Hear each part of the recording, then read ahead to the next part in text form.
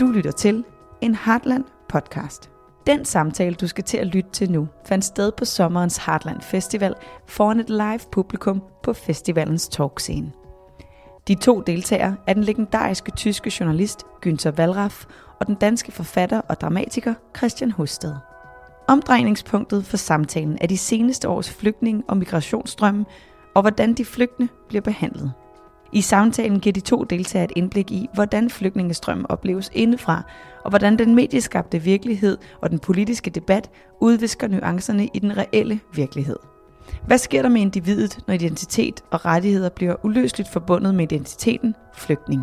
Og de to deltagere ved om nogen, hvad de taler om.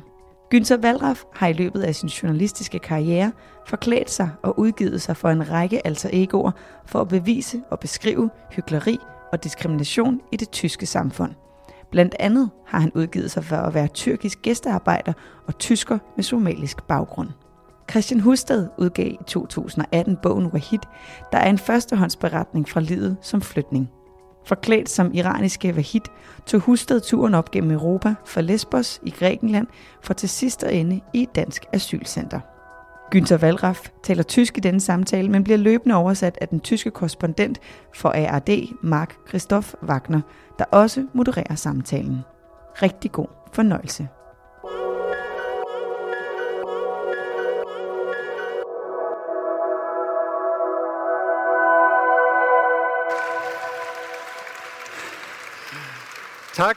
Tak skal I have, hvor er I søde. Tak fordi I stod op fra teltene, og velkommen til Günthers og Christians sprogundervisning. Det skal nok blive en fest, fordi vi kommer til at tale dansk og tysk, og jeg kommer lidt på arbejde med at oversætte. Jeg skal lige lave lidt forventningsafstemning. Jeg kan næsten ikke se jer. Hvis Günther nu taler tysk, sag mal guten Morgen. Hallo, guten Morgen. Wie viele verstehen zumindest ein bisschen Deutsch? Alle. Das sind viele, oder? Ja. Das sind viele. Nå, jeg har glædet mig til den her samtale. Christian Husted, som har skrevet den her bog, som udkom i foråret, hvor du har taget en anden identitet på dig, som var Wahid, og rejst som flygtning gennem Europa. Jeg spørger lige igen, hvor mange har læst bogen? Det er jo ikke helt så mange, som der tager tysk. Hermal varm anbefalet, gør det. Og Günter Wallraff, som er en af mine yndlingshelte, en af mine jugendidoler. Jeg er født i 1970 i Berlin. Der var han godt i gang med alle sine roller, som I kan se her. Günter Wallraff, undercover-journalist, som igennem årene er slippet ind i rigtig mange forklædninger og roller, og har afsløret rigtig mange forhold, som ikke var, som de skal være. Danke.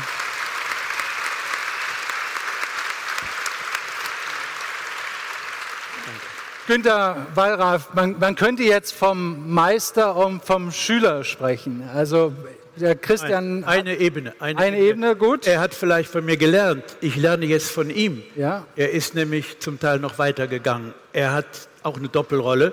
Und ich finde das Buch, ich habe Auszüge daraus gelesen, ganz großartig. Und es muss auch in Deutsch erscheinen, es wird auch in vielen Sprachen. Es muss eine internationale Debatte auslösen, weil es ist bisher ein Durchbruch an investigativer dokumentarischer Literatur. Es geht über den Journalismus hinaus. Warum ist das... Übersetzen. Warum ist das wichtig? Warum ist das wichtig, was Christian gemacht hat? Warum ist das wichtig, was du gemacht hast, dass man ab und zu sich als ein anderer ausgibt? Wir erleben die Welt doch immer meistens nur aus zweiter Hand über mehr oder weniger kluge Interpretationen. Aber das wirkliche Leben, so wie es sich für die leidtragenden Betroffenen abspielt, das erfahren wir nur in Spurenelementen. Und wir lernen selbst dazu. Wir verändern uns. Indem wir in der Rolle von solchen Menschen leben, werden wir ein Teil auch von ihnen. Also für mich war die 2-jährige Ali-Rolle, nach 30 Jahren ist Ali, der türkische Malocher, immer noch ein Stück von mir. Die würde ich nicht missen, trotz gesundheitlicher Schädigung. Altså, jeg spurgte lige ind til Günther har hørt om Christians projekt. Det er ikke oversat til tysk endnu. Jeg spurgte ham, hvorfor er det vigtigt, at man gør det, hvad han synes om det. Vi drak lige en kop kaffe sammen inden, og Günther er meget benådet, imponeret af det, som du har gjort. Han siger, at du har gået meget længere, end han delvis har gjort, og han vil gøre sit for, at bogen også bliver oversat til tysk. Så spurgte jeg lige ind til, hvorfor er det vigtigt, at vi gør det? Og Günther siger, altså det at slippe ind i en anden rolle, og så siger Günther, jamen vi får tit præsenteret et billede af realiteten, som fremstiller en del af det, men vi kommer aldrig bagom, og derfor er det så vigtigt, at nogen gør det for netop at give os nuancerne og det fulde billede. Christian, du havde jo på et eller andet tidspunkt ideen til projektet. Det må være opstået et eller andet sted, at man bevæger sig ud af sin københavnske idyll og siger, nu vil jeg stille mig i køen, rejse ned til Grækenland, udgive mig som flygtning. Hvorfor? Hvad var anledningen til det? Jeg er meget, meget enig i det, Günther han siger. For mig var det først og fremmest en undersøgelse i virkeligheden. Selvfølgelig både af flygtninge og flygtningesituationen, og især de strukturer, der skaber flygtninge. Eller det vil sige, vi har det med at se flygtninge som nærmest en identitet, som nogle mennesker har fået. Mm-hmm. Men der er nogle strukturer, som for eksempel gør, at på et tidspunkt så har for eksempel syrere fast tracking, eller så afghanerne, de skal stå i en anden kø. Så der er nogle strukturer også. Men for mig var det opstod ved en tilfældighed, nærmest, fordi jeg var på vej til Grækenland for at holde sommerferie, delvist og for at lave research til en teaterforestilling om gældskrisen. Og så rejste jeg ned gennem Balkan, og så mødte jeg den her historiske situation. Som det så lige efteråret 15 var det? Det var faktisk i sommeren 2015, da folk var begyndt at gå op igennem Balkan. Og det var før man sådan rigtig begyndte at høre om Balkanruten her i Danmark. Og så senere så kom de jo pludselig gående på de danske motorveje og sådan noget. Men jeg var der så nogle måneder før, og tilfældigvis så jeg det der. Og så talte jeg med folk, og så for at gøre det kort, jeg ved, vi ikke har så lang tid, så endte det med, at en dag, da jeg så nåede til Lesbos, besluttede jeg mig for at give mig ud for at være syr, fordi at jeg så for det første, at der blev gjort forskel på dem og mig. Jeg havde mit pas med, så jeg kunne bare rejse frit, jeg kunne bare rejse videre. Mm-hmm. De skulle krydse grænsen i nattens mulm og mørke med små børn, syge forældre i kørestol, altså. Og så jeg også, at de lever i en form for retsløs tilstand, som vi ikke ser, når vi ser billederne på tv. Og det var det for mig, det jeg mener med, at det også var en undersøgelse af mig selv, eller af os, det er, at hvad er det, der gør, at vi bare ligesom kan leve med det der? Mm-hmm. Altså vi ser jo de der voldsomme ting. De har fortalt os historierne. Vi har set billeder af folk, der står og fortæller, det er sådan her, det er. Vi bliver voldtaget, vi bliver overfaldet, der er folk, der drukner. Vi ved det godt, men på en eller anden måde, så lever vi med det. Og med et citat fra Hannah Arendt, filosofen, i bogen. Hun siger jo, at der sker et eller andet med et menneske, når det kommer i den situation, som gør, at vi ser på dem med et andet blik. Og det var sådan set det andet blik, jeg ville undersøge ved selv at blive til en af dem. Vi er blevet behandlet på den samme måde. Mm. Ja. Det er helt fantastisk, den her situation, fordi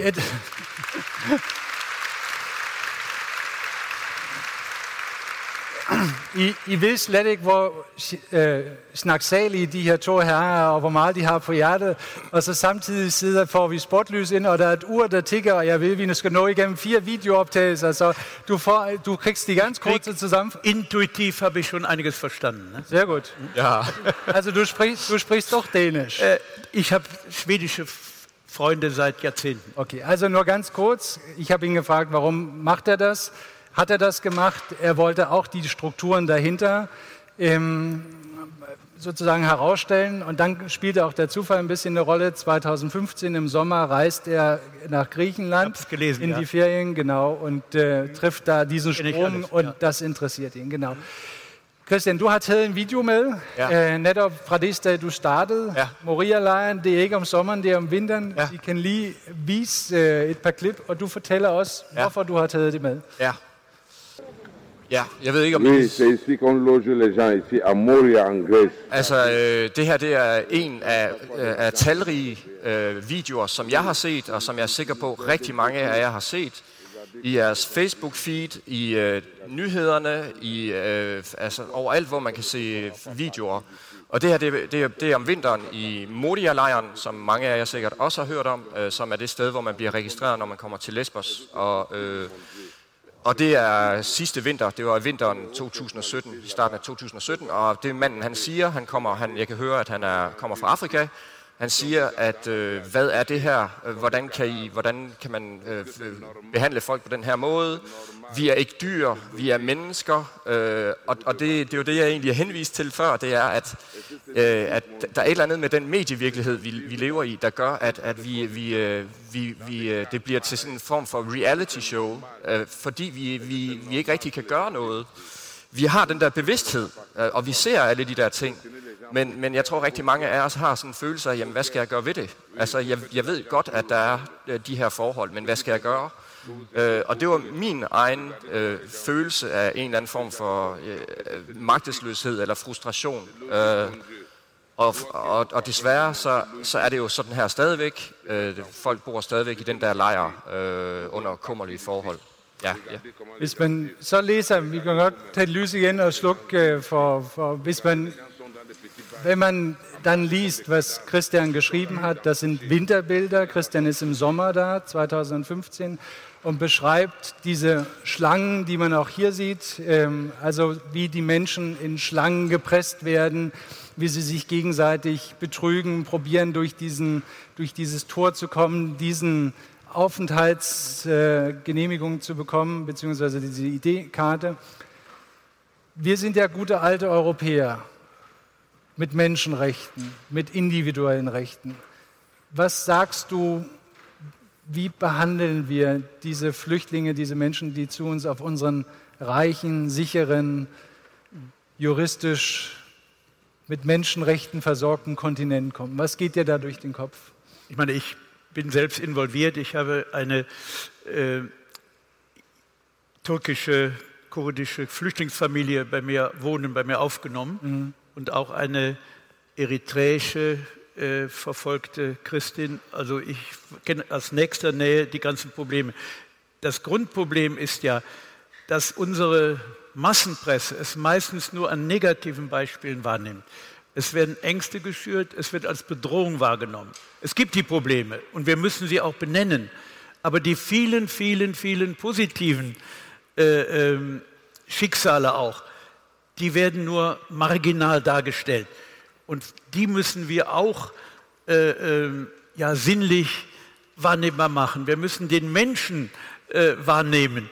Und bei uns sind Begriffe, gerade in der deutschen Presse, Flüchtlingswelle, wie eine Tsunami-Katastrophe, die auf uns zukommt. Und Politiker und hier unsere neuen Rechtspressen, auch gesamteuropäisch, machen das zur Wahlkampfpropaganda. Wir müssen den einzelnen Menschen wieder wahrnehmen, wieder ihm nahe sein und ihn auch literarisch, dokumentarisch darstellen. Und das geht am besten, indem man selbst einer von denen wird oder mit ihnen auch zusammenlebt. Mhm.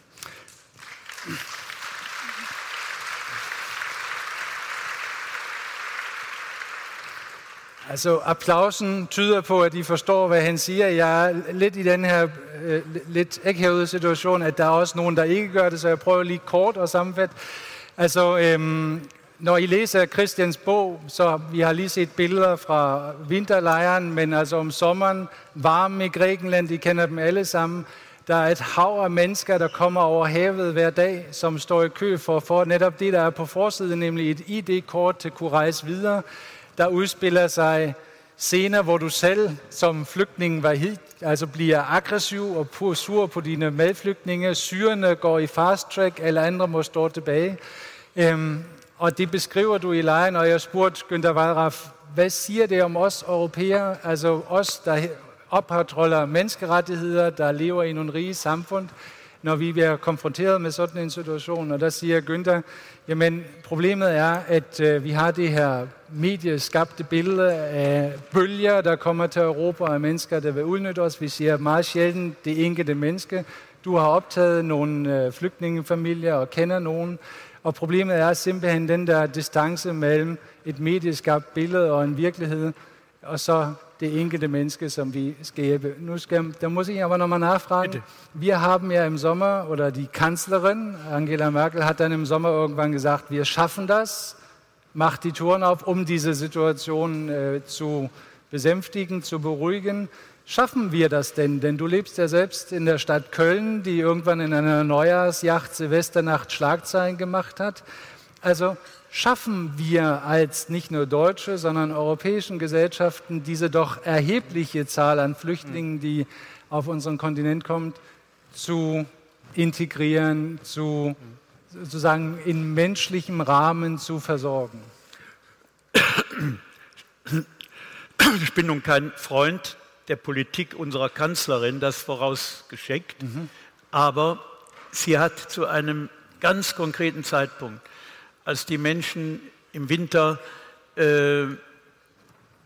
vor Grenzen standen, Kinder, die zu Schaden kamen, da hat sie sich selbst überwunden und gegen die eigenen Anhänger ihrer Politik ist sie über ihren Schatten gesprungen, vielleicht aus einem christlichen Hintergrund, und hat für einen Politiker, finde ich, alles riskiert damit. Auch weil wir die Geschichte haben in Deutschland, die wir haben. Damit ist international das Bild des hässlichen Deutschen mal überwunden worden. Es gab auch plötzlich sogar von der Kanzlerin eine nicht taktische politische Reaktion. Und ich habe großen Respekt davor, obwohl das ganze Problem, was auch damit zusammenhängt, jetzt auch benannt werden muss. Ich war immer schon für Einwanderung. Deutschland ist ein Einwanderungsland. Wir haben von den Arbeitskräften aus der Türkei jahrzehntelang profitiert, aber wir wollten sie wieder loswerden. Wir wollten sie nicht als Menschen, sondern nur als billige Arbeitskräfte. Und von daher war jahrzehntelang, dass die Rechten, CDU, CSU, gegen das Einwanderungsgesetz waren. Jetzt endlich kapieren sie, es braucht dieses Gesetz. Und von daher müssen wir die Menschen, die da sind, und übrigens in Deutschland gibt es ein anderes Deutschland. Es gibt so viele freiwillige Helfer, engagierte junge Menschen aus allen politischen Richtungen, christliche, Gewerkschaftsjugend, aus SPD, aus Grünen vor allem, Linken auch, die sich von Mensch zu Mensch für Flüchtlinge einsetzen. Und das wird in der Öffentlichkeit nur marginal wahrgenommen. Altså igen, jeg spurgte lige om vi schaffen das, et bekendt, eller et efterhånden berømt og berygtet logo, som den tyske kansler i september 2015 udgav, nemlig vi åbnede porten, vi tog 1 million flygtninge i Tyskland. På det tidspunkt jeg spurgte Günther Wahrer, hvad tænker du om det? Han er ikke fan af kansleren, men lige dette var godt gjort, synes han, netop for at hjælpe det enkelte menneske, der stod i de rækker og på banegården i Budapest. Hun gik imod sin egen partis holdning. Også har noget at gøre med vores historie. Billedet af den grimme tysker blev for en gang skyld en anden. Og igen påpeger han, at vi skal se på alle de positive historier, som også findes, nemlig alle de mennesker, alle de menige tyskere, danskere, svenskere, der hjælper, og som måske giver et helt andet billede end det, vi siger i medierne. Christian, på din rejse, jeg kan huske, det var det, der imponerede mig, når man påtager sådan en rolle som Wahid, som flygtning, som irakeren Wahid, så bliver man jo til Wahid efterhånden. Du sad i nogle busser, du rejste igennem nogle områder, hvor du også havde hørt om historier, at flygtninge blev voldtaget, blev berøvet, blev bortført. Hele Balkanområdet var ikke helt ufarligt. Hvordan er det på den ene side at vide, at man har sit danske røde pas i lommen? Jeg tror, du klistrede det på maven. Men at man godt kunne komme i en situation, hvor en anden måske ikke kunne skelne mellem danskeren, Christian og irakeren Wahid. Altså du var jo faktisk ret bange på et tidspunkt. Ja, det var jeg absolut. Men jeg vil gerne lige knytte en kommentar til det, Günther han sagde, fordi det er jo rigtigt, at Merkel hun sagde, at vi er schaffen das, men det galt kun for syrerne. Det var kun syrer, der måtte komme. Og det vil sige, at jeg har ikke noget imod syrer, men det er for at vende tilbage til det der spørgsmål om, at der er en stor vilkårlighed i vores asylsystem. Den ene dag så er grænsen åben for syrer, irakere og afghanere. Wahid han er iraner, og jeg rejste fra Grækenland til Danmark i den periode, hvor Merkel netop havde sagt, at alle syrere, der kommer til Tyskland, vil få deres sag behandlet i Tyskland. Det vil sige, undervejs så kom jeg i tvivl om, hvorvidt Wahid han ville blive afvist ved den tyske grænse, fordi han er iraner. Og i Slovenien for eksempel, der havde de indført undtagelsestilstand, og vi var på vej ind i et telt. Det var ikke lige så stort som det her, men det var et forholdsvis stort telt, hvor der var tusindvis af mennesker, og så kom vi ind i et telt mere, hvor der var lige så mange mennesker. Så for at svare på dit spørgsmål, så er det det, som jeg oplevede en lille del af, og som de her mennesker jo hele tiden lever i, det er, at man bliver frataget myndigheden over sin egen person. Den myndighed, den har myndighederne, det har politifolkene, soldaterne, menneskesmuglerne, politikerne, Merkel, der siger, nu må alle syrere gerne komme til Tyskland, men på et tidspunkt så sagde hun, nu må de ikke længere komme til Tyskland. I slutningen af november, så sagde hun stop, sikkert fordi tyskerne, de sagde, eller størstedelen af de tyske vælgere sagde, nu vil vi ikke være med mere. Så der er en enorm stor vilkårlighed i systemet, og det er det, som jeg har forsøgt også at skrive om i bogen, og som den her forside taler om, at man er i bund og grund bare et stykke papir. Når man ankommer til for eksempel Lesbos, så får man et stykke papir, og så er der nogen, der snyder, fordi de finder ud af, at det er en bedre idé at være syrer, end det er at være afghaner. Så det er en form for teater. De er en del af et stort teater, og reglerne, de ændrer sig hele tiden. Så vores asylsystem er selektivt og teatralt og vilkårligt, kan man sige. Wir haben ganz kurz gesprochen über den Weg und über die Willkür, denn wir schaffen das, stimmt zwar einerseits, aber Christian sagt, es waren ja viele Syrer oder primär Syrer, die dann auch kommen durften, also über diese Willkür im Asylsystem. Ich würde gerne drüber sprechen, og jeg vil gerne komme i den situation, hvor vi de her mennesker er kommet til os. Altså ofte undskyld. Nu går det. I ved slet ikke, hvor irriterende det er, at der er et ur, der tikker ned. Alt det, vi skal nå endnu. Ich würde gerne darüber sprechen, was wir als Gesellschaft tun, wenn die Menschen zu uns kommen. Denn das hat dich über die Jahrzehnte beschäftigt, dein berühmtes Buch ganz unten. Also wie gehen wir mit Fremden um, mit Fremdarbeitern um? Wie behandeln wir diese Menschen in unserer Gesellschaft? Und du hast einen Film mitgebracht aus den 80er Jahren, also Ali, der türkische Arbeiter, deine türkische Identität. Und vielleicht sehen wir den ganz kurz. Ich kan sagen, das hat deutsche undertekster. Undskyld. Det har tyske undertekster. Vi taler om Ali. Det er hans store rolle fra 80'erne. Han slippede ind i rollen som den tyrkiske gæstearbejder.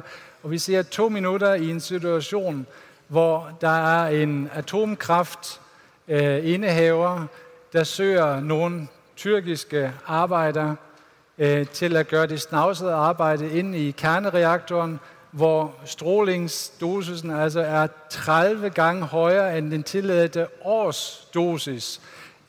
Og så finder de en mand, der kan organisere de her arbejdere. Selve manden, altså menneskesmugleren, tjener 150.000 mark. Det var på det tidspunkt 500.000 eller 600.000 kroner. Og de arbejdere, der bliver hyret, de har et kriterie, nemlig de skal sendes ud af landet lige bagefter, for hvis de så får problemer med deres helbred, så er de tilbage i Tyrkiet og har ingen identitet og ingen rettigheder i Tyskland. Ich habe kurz erzählt, worüber diese Szene spielt, weil die nur die deutschen Untertexte hat. Vi kigger lige på det. Det er 2 minutter, og I kan genkende manden med det samme i starten. Damit bereit ist, seine Arbeiter einem lebensgefährlichen Strahlenrisiko auszusetzen.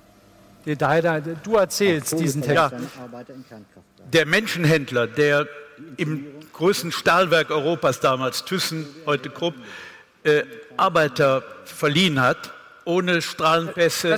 Das habe ich gerade erzählt. Das bin ich als Chauffeur. Ich war erst Malocher Arbeiter und wurde dann Bodyguard und Chauffeur. Genau. Ich hatte gesagt, ich könnte Karate. Ist natürlich Quatsch. Ich bin Marathonläufer.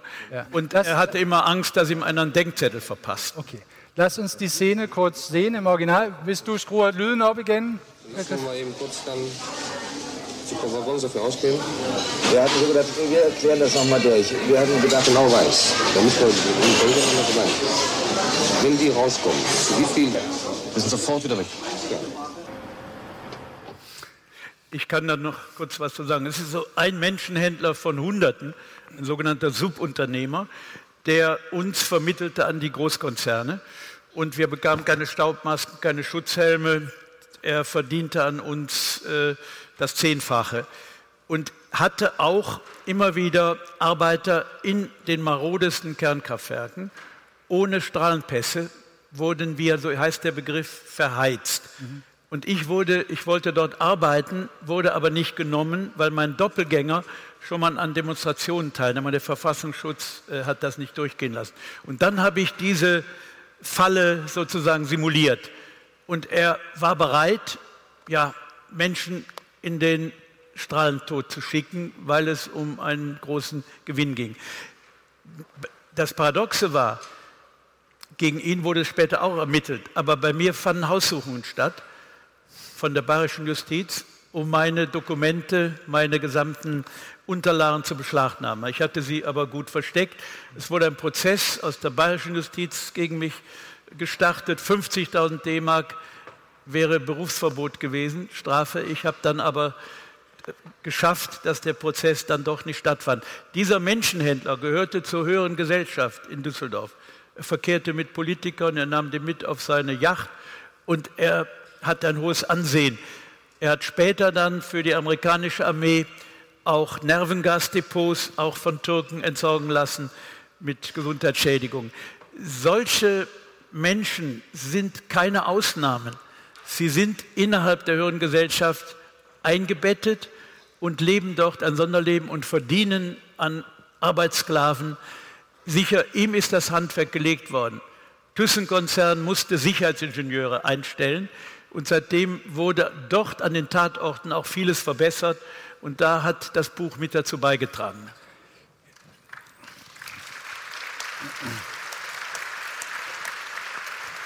Altså, det Günther understreger er, at det ikke er et enkelttilfælde, men at det er systematiseret, at der findes mange af den slags menneskeskoler, der arbejdede sammen med højtstående koncerner, ligesom ThyssenKrupp. Det er helt absurd, når man ser længere i filmen. Altså, der bliver talt om, at de her mennesker kunne altså komme ind i et lille rør, og hvis de nu på grund af den her dosis faldt om, så havde de jo et problem, fordi hvem skulle hente dem ud? Altså skulle du have et ræb omkring, så man kunne trække dem tilbage? Altså en helt fantastisk journalistisk opgave. Og det absurde er, ich probiere das so ein bisschen zusammenzufassen, det absurde er, at selvfølgelig blev mændene her overført og straffet, men det var især Günther Wallraff, der antog rollen som Ali, som fik besøg af det tyske politi og de tyske statssikkerhed for at finde ud af, hvor mange dokumenter havde han om de her atomkraftværker osv., som han gang på gang har oplevet. Ich würde ganz gern, man könnte natürlich denken, das ist in den 80er Jahren irgendwann, Deutschland als Land ist inzwischen wieder vereinigt, hat sich verändert, aber vielleicht ist das nicht alles Vergangenheit. Altså jeg vil gerne lige komme tilbage til det her 80'erne, man kan tro, det var et andet Tyskland, det var vest og øst, vi er blevet til noget helt andet. Men Günther har lavet en film i 2009, hvor han tog rollen som sort, og her har vi taget en scene, hvor han leder efter en lejlighed i Køln. Han ringer, han taler udmærket tysk. Han ringer til udlejeren, og udlejeren viser ham frem. Er venlig, og så efter han er gået, kommer der et andet par, som gerne vil have den samme lejlighed. Og det er altså en ganske almindelig kølnsk udlejer, en dame på måske 60. Jeg tager de næste scene. Og I kan forstå, hvad der bliver sagt, og hvordan den menige tyskers syn på de fremmede er Ich habe die Szene von Schwarz auf Weiß kurz erklärt, die sehen wir auch, denn dann kriegen wir die noch mit. Vielleicht noch eine Information. Der Film war im deutschen Fernsehen schon angekündigt und wurde dann aus politischen Gründen aus dem Programm genommen. Er ist in 20 Ländern gezeigt worden. Er bekam den höchsten, neben dem Oscar höchsten Fernsehpreis von der Britischen Akademie.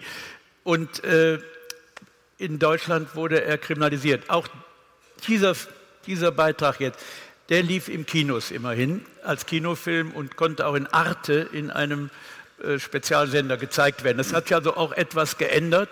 Auch in der Justiz habe ich ein Grundsatzurteil erstritten, dass man auch versteckte Aufnahmen mit anderer Identität veröffentlichen darf, wenn es um gravierende Missstände geht. Und davon profitieren jetzt auch viele andere Kollegen der öffentlich-rechtlichen Sender. Altså Günther peger på, at filmen var færdig, skulle vises på tysk tv. Det er jo ikke så glad for at høre, når jeg nu arbejder for, men altså alligevel, at den skulle vises på tysk tv, men den var så politisk ukorrekt, eller udfordrende, at den faktisk ikke blev vist, og vandt den diverse priser i udlandet, vandt den højske britiske fjernsynspris, som kan sammenlignes med en Oscar for spillefilm, blev vist i biografen, og så til sidst også i det her tysk-franske tv-kanal Arte. Så den kom ud, og så fortæller han om en rettergang, hvor det faktisk blev fastslået, at når man vil udstille særligt grove forhold, så er det faktisk sådan, at man godt må påtage sig en anden identitet. Så han har efterhånden fået garanteret ret til at påtage de her, eller at snyde systemerne. Men lad os se den her scene, den er ret sjov i al sin tristhed, vil jeg så sige. Kalt? 460. Und dann kommt für eine Person oder wie viel? 50 € Wohnwagen und 26 € Treppenreinigung. Oh, zu viel. Was? Für die Treppe zu viel, ne? Jede Woche wird die geputzt und die Fenster werden geputzt. Und kann man nicht allein das machen? Nee. Sitzt du hier? Ja, genau.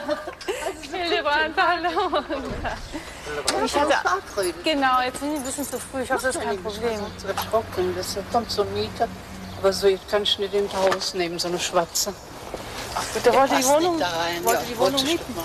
Ich kann das ja nicht am Telefon sehen, wie der aussieht. Ne? Aber dann, das passt nicht im Haus. Was wohnen für Menschen hier im Haus? Das ist jetzt mal sagen, also keine Ausländer, ne? In dem Sinne wollte ich eigentlich nicht, überhaupt nicht. Aber nur so eine Schwarze. Das ist vielleicht, ich war etwa ein Jahr als Schwarzer in Deutschland unterwegs und habe mein Land neu kennenlernen müssen. Und das war eine Szene, wo ich das mehrere Dutzend Male gemacht habe. Und immer wieder, es gab eine Ausnahme, eine positive, aber immer wieder war die Hautfarbe das Problem. Ich hatte vorher Verdienstbescheinigungen beigebracht und der Gegentest, wo Deutsche mit gleichem Einkommen sich um die Wohnung bemühten, wurde in der Regel die Wohnung gegeben. Das ist ein Riesenproblem. Das war lange vor jetzt der Flüchtlingseinwanderung. Das war lange davor, vor 8 Jahren. Und in Deutschland ist es schon immer so, dass ein türkischer Name Karriere hinderlich ist. Dass man bereits gar nicht mehr zum Bewerbungsgespräch eingeladen wird, obwohl es Einwandererkinder sind, die schon in der 2. oder 3. Generation hier leben, dann ist wirklich die Herkunft, es hat jetzt der dpa-Korrespondent ein Buch geschrieben, genau über dieses Problem, dpa-Korrespondent türkischer Herkunft, der in Istanbul lebt, der hat genau das familiengeschichtlich. Der Vater war nachher Unternehmer, der Vater hatte Erfolg geschäftlich, trotzdem Diskriminierung immer wieder, auch im Alltag, sicher auch mit Ausnahmen. Ich glaube, es ist ein durchwachsenes, ich weiß es nicht, wenn ich hier leben würde, würde ich wahrscheinlich Ähnliches feststellen, aber man muss da anfangen, wo man lebt. Von daher muss ich sagen, es sind immer noch Relikte auch einer unseligen Vergangenheit in Deutschland. Ja. Altså Günther Wallraff gik ind i rollen som den her sorte Men fra, woher kam der eigentlich offiziell? Ich habe gesagt, ich lebe in Deutschland, bin hier schon integriert, wurde immer wieder gefragt, warum sprichst du so gut Deutsch? Gesagt, habe ich im Goethe-Institut in Dar es Salaam gelernt und ich bin inzwischen Deutscher und komme ursprünglich aus Somalia. Okay, altså en mand, der oprindeligt blev født i Somalia, talte perfekt tysk. Det er jo Günther Wallraff, der talte i telefonen. Hun siger også, udlejeren her, at han talte jo godt tysk. Har fået tysk statsborgerskab, altså Günther Wallraff slap ind i rollen som denne her, og rejste igennem landet og oplevede igen og igen på det samme, selvom han var velintegreret, selvom han havde lært sproget, selvom han var blevet en tysker, så var det bare ikke hans land, og der blev forskelsbehandlet, fordi det han gjorde så som test her, nemlig at han prøvede den samme situation med en etnisk tysker, endte altid i den situation, at det var den anden, altså tyskeren, der fik lejligheden, eller hvad det nu var, det drejede sig om jobbet. Og han siger, at det er den dag sådan i Tyskland, at bare du har et tyrkisk efternavn, selvom du er 3. og 4. generation, så står dette tyrkiske efternavn tit i vejen for en karriere i erhvervslivet. Christian, din bog, og det er sådan set en bro herfra til dig. Du rejste jo fra Grækenland til København. Du ankom til Københavns Hovedbanegård. Du har bor på Vesterbro. Du gik altså ud på Vesterbro og skiftede identitet tilbage fra Vahid til Christian. Så gik der nogle uger. Så overhørte du den politiske diskussion i Danmark. Du læste avis, ligesom vi alle, og så tilstandene i det danske asylsystem, og tænkte, jeg må tilbage til rollen som Vahid, den her gang ikke på rejsen, men som del af det danske asylsystem. Og der blev du så indskrevet, du kom til Sandholmlejren, du blev sendt ned til Lolland Falster, ikke til Rødby, men til Rødbyhavn, ja. Præcis, som havde en restaurant, der var lukket, og en købmand, og Udkants Danmark. Ja, Udkants Danmark, det siger du. Nej, men og der møder du jo ligesindede mennesker, eller i hvert fald mennesker med en sammenlignelig skabe. Hvordan er det at se vores samfund som del af vores samfund, men alligevel udefra? Det vi har ikke så meget tid, men jeg synes, det var interessant at se det her. Jeg synes, hun lignede meget Pia Kjærsgaard. Eller var det bare mig? Det synes jeg, hun gjorde. Men jeg vil bare sige, det var billigt. Jeg ved, det var rigtig billigt. Men vi er ikke fremmedfjendske mænd. Ikke her på Heartland. Men jeg vil bare sige til det, at i den her bog, der var jeg i 3 uger, først i Sandholmlejren, og så sidenhen i Center Havneskolen, som var et asylcenter på en nedlagt skole i Rødbyhavn på Lolland, hvor jeg boede sammen med nogle kurdere. Jeg skulle have boet sammen med nogle iranere, men det kunne ikke. Det viste sig, at det var besværligt, fordi jeg taler ikke farsi. Så kom der nogle kurdere og sagde, at du kan godt bo inde hos os, og så boede jeg hos dem. Og jeg vil bare sige, at meget af den her fremmedfjendske, de her holdninger, som hun udtrykker, kom bestemt også op i mig i den situation. Og det er derfor, jeg synes, at man skal prøve at se det her som et strukturelt problem også. Jeg ved ikke, om I så for nylig, at der var en dokumentar på DR, som handler om politiet i Danmark. Og at efterkommere af indvandrere i Danmark, de har mellem 75 og 80% større risiko for at blive anholdt end etniske danskere. Så vi har også et problem, et racistisk problem i Danmark. Og det er nemt at sige, at det er Pia Kjærsgaard og Dansk Folkeparti. Jeg stemmer ikke personligt på Dansk Folkeparti, men jeg havde nogle af de samme fordomme, som vel er en form for strukturelle fordomme. En form for strukturel racisme, som jo også kommer til udtryk, når politiet har nogle bestemte opfattelser af, at hvis man ligner en af dem, vi lige har set, så er man nok mere kriminel end en etnisk hvid dansker. Så den her bog, jeg er ikke glad for at se det i øjnene, men jeg så nogle svære ting i mig selv, som har noget med vores historie at gøre, og det har vi ikke tid til at tale om her. Men jeg mødte en masse mennesker, og nogle af dem var ægte flygtninge for eksempel fra Syrien, eller krigsflygtninge fra Afghanistan, eller religiøse flygtninge fra Afghanistan, eller fra Iran. Men jeg mødte bestemt også mange nassere, som godt vidste, at hvis de kunne komme til Danmark og sige asyl, så kunne de være i Danmark i hvert fald et stykke tid, fordi de danske myndigheder skal behandle deres asylsag lige så vel som de andre. De kan jo ikke se som udgangspunkt, hvem der har ret til asyl og hvem der ikke har. Så jeg mødte hvide russere. Jeg har ikke noget imod hvide russere, men jeg mødte sjovt nok en del hvide russere, som var kriminelle og som var på flugt fra nogle problemer hjemme i Hviderusland, og som vidste, at de kunne komme op og køle af i Dansk Asylcenter og få 2 varme måltider om dagen. Men jeg mødte også en ukrainer, som var politisk flygtning fra Ukraine. Han havde deltaget i Majdan-revolutionen, og jeg tænkte, ham der, han har virkelig alle gode grunde til at søge asyl. Men vi boede alle sammen på den skole i Rødbyhavn, og det er sådan systemet det er. Der bliver ikke gjort forskel, og det er derfor, der er et stort problem. Og det gør også, at det mister legitimitet i befolkningen, fordi der er sådan en eller anden stemning omkring, de er jo alle sammen måske lidt snydere.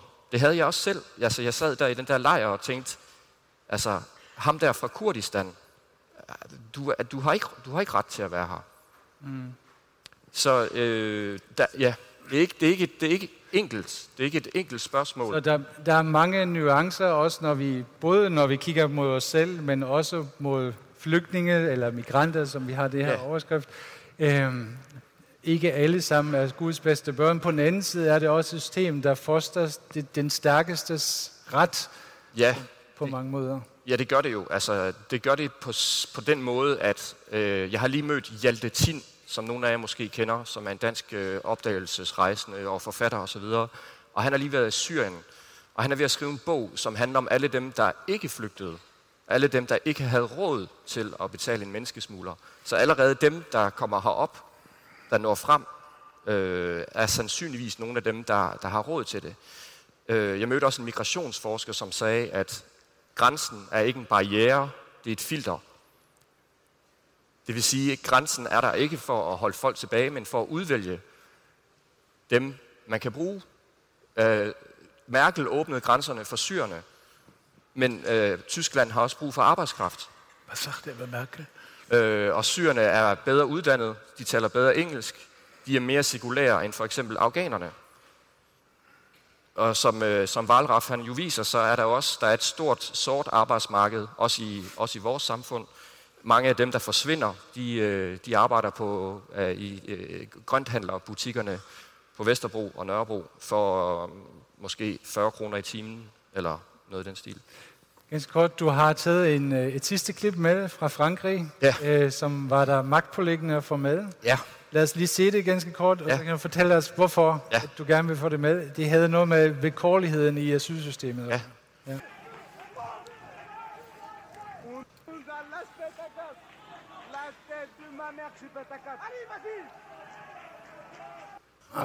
Det var lidt kort. Det går videre. Altså barnet, som I ser, som hænger uden for altanen, bliver reddet af ham manden, der kravler op. Ja, og mange af jer har sikkert allerede set det. Det har været rimelig meget i mit feed her de seneste dage i hvert fald.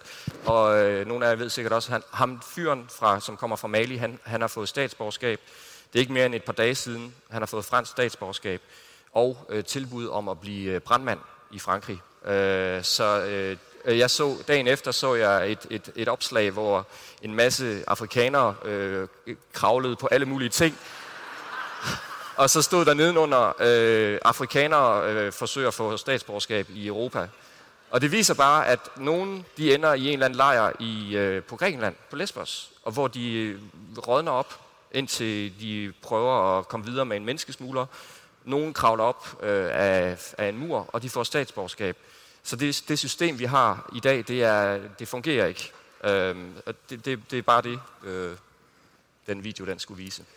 Christian spricht über die Bedeutung von Nuancen, von Grautönen. Also er war ja auch im dänischen Flüchtlingssystem und sagt, natürlich sind das auch nicht alles Gottes Kinder oder die Besten. Auch da gibt es Leute, die das System, wie heißt es auf Deutsch, unterwandern, ausnutzen. Ja. Du hast selbst erlebt, dass wir ja auch sozusagen Strömungen in unsere Gesellschaften kriegen, die nicht gerade demokratisch sind, wo die Menschenwürde, die Gleichberechtigung zwischen den Geschlechtern, die Meinungsfreiheit nicht respektiert wird. Wir haben Islamismus bekommen. Wir haben 3,5 Minuten übrig. Ich muss das dann auch noch übersetzen, also kurz. Ja. Was nicht alle aufnehmen, aber vielleicht mehr Menschen, als wir glauben. Wir müssen auf unseren Werten, den Menschenrechten, den Grundrechten bestehen, müssen aber auch andere Kulturen respektieren. Und wir können wahrscheinlich Menschen auch nicht integrieren, die sozusagen, wenn wir uns ihnen gegenüber schließen, wie gegenüber diesem Wohnungssuchenden, der hat die falsche Hausfarbe hat aus Sicht der Vermieterin. Was sollen wir tun? Wir dürfen es nicht der Bürokratie überlassen. Die Bürokratie ist oft gnadenlos. Und wir dürfen es nicht politischen Interessen anheimstellen. Wir brauchen überschaubare Gremien. Holland ist ja übrigens sehr gut. Die haben Spezialisten, Therapeuten, Juristen, Sozialarbeiter, die sehr schnell den jeweiligen beurteilen, ins Gespräch kommen und dann innerhalb von einem Monat sehr schnell eine Entscheidung treffen können. Und in Deutschland ist das bisher ein bürokratischer Marathon, der über Jahre geht. Und da wird sehr viel auch ausgenutzt. Und in den Schulen, da gibt es Riesenprobleme. Da haben wir bereits Parallelgesellschaften. Da haben wir Gesellschaften, wo 80% Zugereiste sind, meistens islamischer Herkunft. Und da ist Islamismus, Antisemitismus dann oft an der Tagesordnung. Da muss ein demokratischer Staat sehr schnell Grenzen aufweisen. Und so wie in den USA früher, Schulbusse, das geht nicht. 80% bleiben die unter sich, lernen die Sprache nicht. Hier müssen Schulbusse das so verteilen, dass vielleicht 20 oder 30% Zugereiste und dann auch durch die deutsche Sprache, das Erlernen der deutschen Sprache oder der jeweiligen Sprache, dänischen Sprache, ist ganz entscheidend. Wir müssen es im kleineren, überschaubaren regeln und es nicht en masse demokratisch den politischen Interessen, dann gewinnen immer die Populisten. Aber wir dürfen auch Forderungen stellen. Ja. Das heißt, Sprache soll gelernt werden, Rechte sollen respektiert werden, das dürfen wir dann schon. Absolut. Und das davon zurückweichen, Political Correctness und Islamophobie und solche Begriffe, das spielt den Populisten in die Hände. Da profitiert die AfD. Nein, die wir uns für Einwanderung einsetzen, wir müssen das thematisieren. Ich mache mir dann oft auch Feinde innerhalb meiner erweiterten Freunde bei SPD, Linken, Grünen, Gewerkschaften. Aber ich glaube, viele weichen zurück aus Ignoranz, aus Opportunismus oder einfach aus auch Feigheit.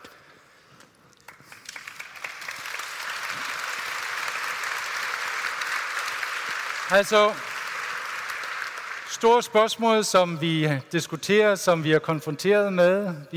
Det kræver nuancer, både at kigge mod os selv, både at kigge på de mennesker, der kommer til os. Jeg spurgte Günther Weyerhoff til sidst, hvad skal vi gøre? Vi kan ikke tage dem alle sammen. Vi bliver også nødt til at insistere på vores værdier, på vores rettigheder. På den anden side kan vi aldrig integrere de her mennesker, hvis vi bliver ved med at være skeptiske og fremmede overfor dem, ligesom udlejerne her i filmen. Altså bare det, at man har et andet navn, en anden hudfarve, det foster måske heller ikke integrationen. Så det er en fin balance. Günther siger, at vi kan gøre meget mere som samfund, end vi tror, vi kan. Vi må ikke overlade det til politikere. Vi må ikke overlade det til bureaukrater. Vi skal have nogle systemer, hvor man hurtigt kan sortere, hvem er migrant og hvem er ægte flygtning.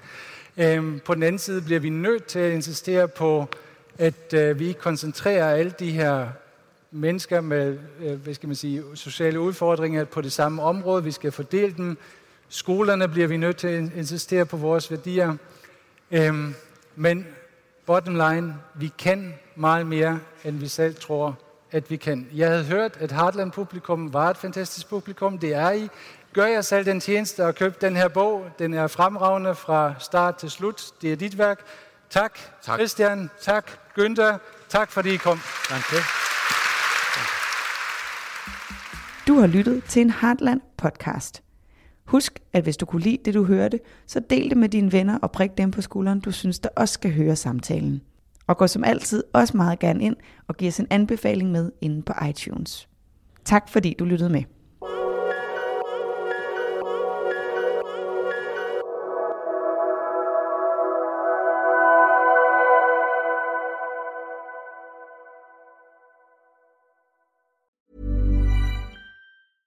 Imagine the softest sheets you've ever felt. Now imagine them getting even softer over time. That's what you'll feel with Boll & Branch's organic cotton sheets. In a recent customer survey, 96% replied that Boll & Branch sheets get softer with every wash. Start getting your best night's sleep in these sheets that get softer and softer for years to come. Try their sheets with a 30-night guarantee. Plus, get 15% off your first order at BollandBranch.com. Code BUTTERY. Exclusions apply. See site for details. Ever catch yourself eating the same flavorless dinner 3 days in a row? Dreaming of something better? Well, HelloFresh is your guilt-free dream come true, baby. It's me, Keke Palmer. Let's wake up those taste buds with hot, juicy pecan-crusted chicken or garlic butter shrimp scampi. Hello Fresh. Stop dreaming of all the delicious possibilities and dig in at HelloFresh.com. Let's get this dinner party started.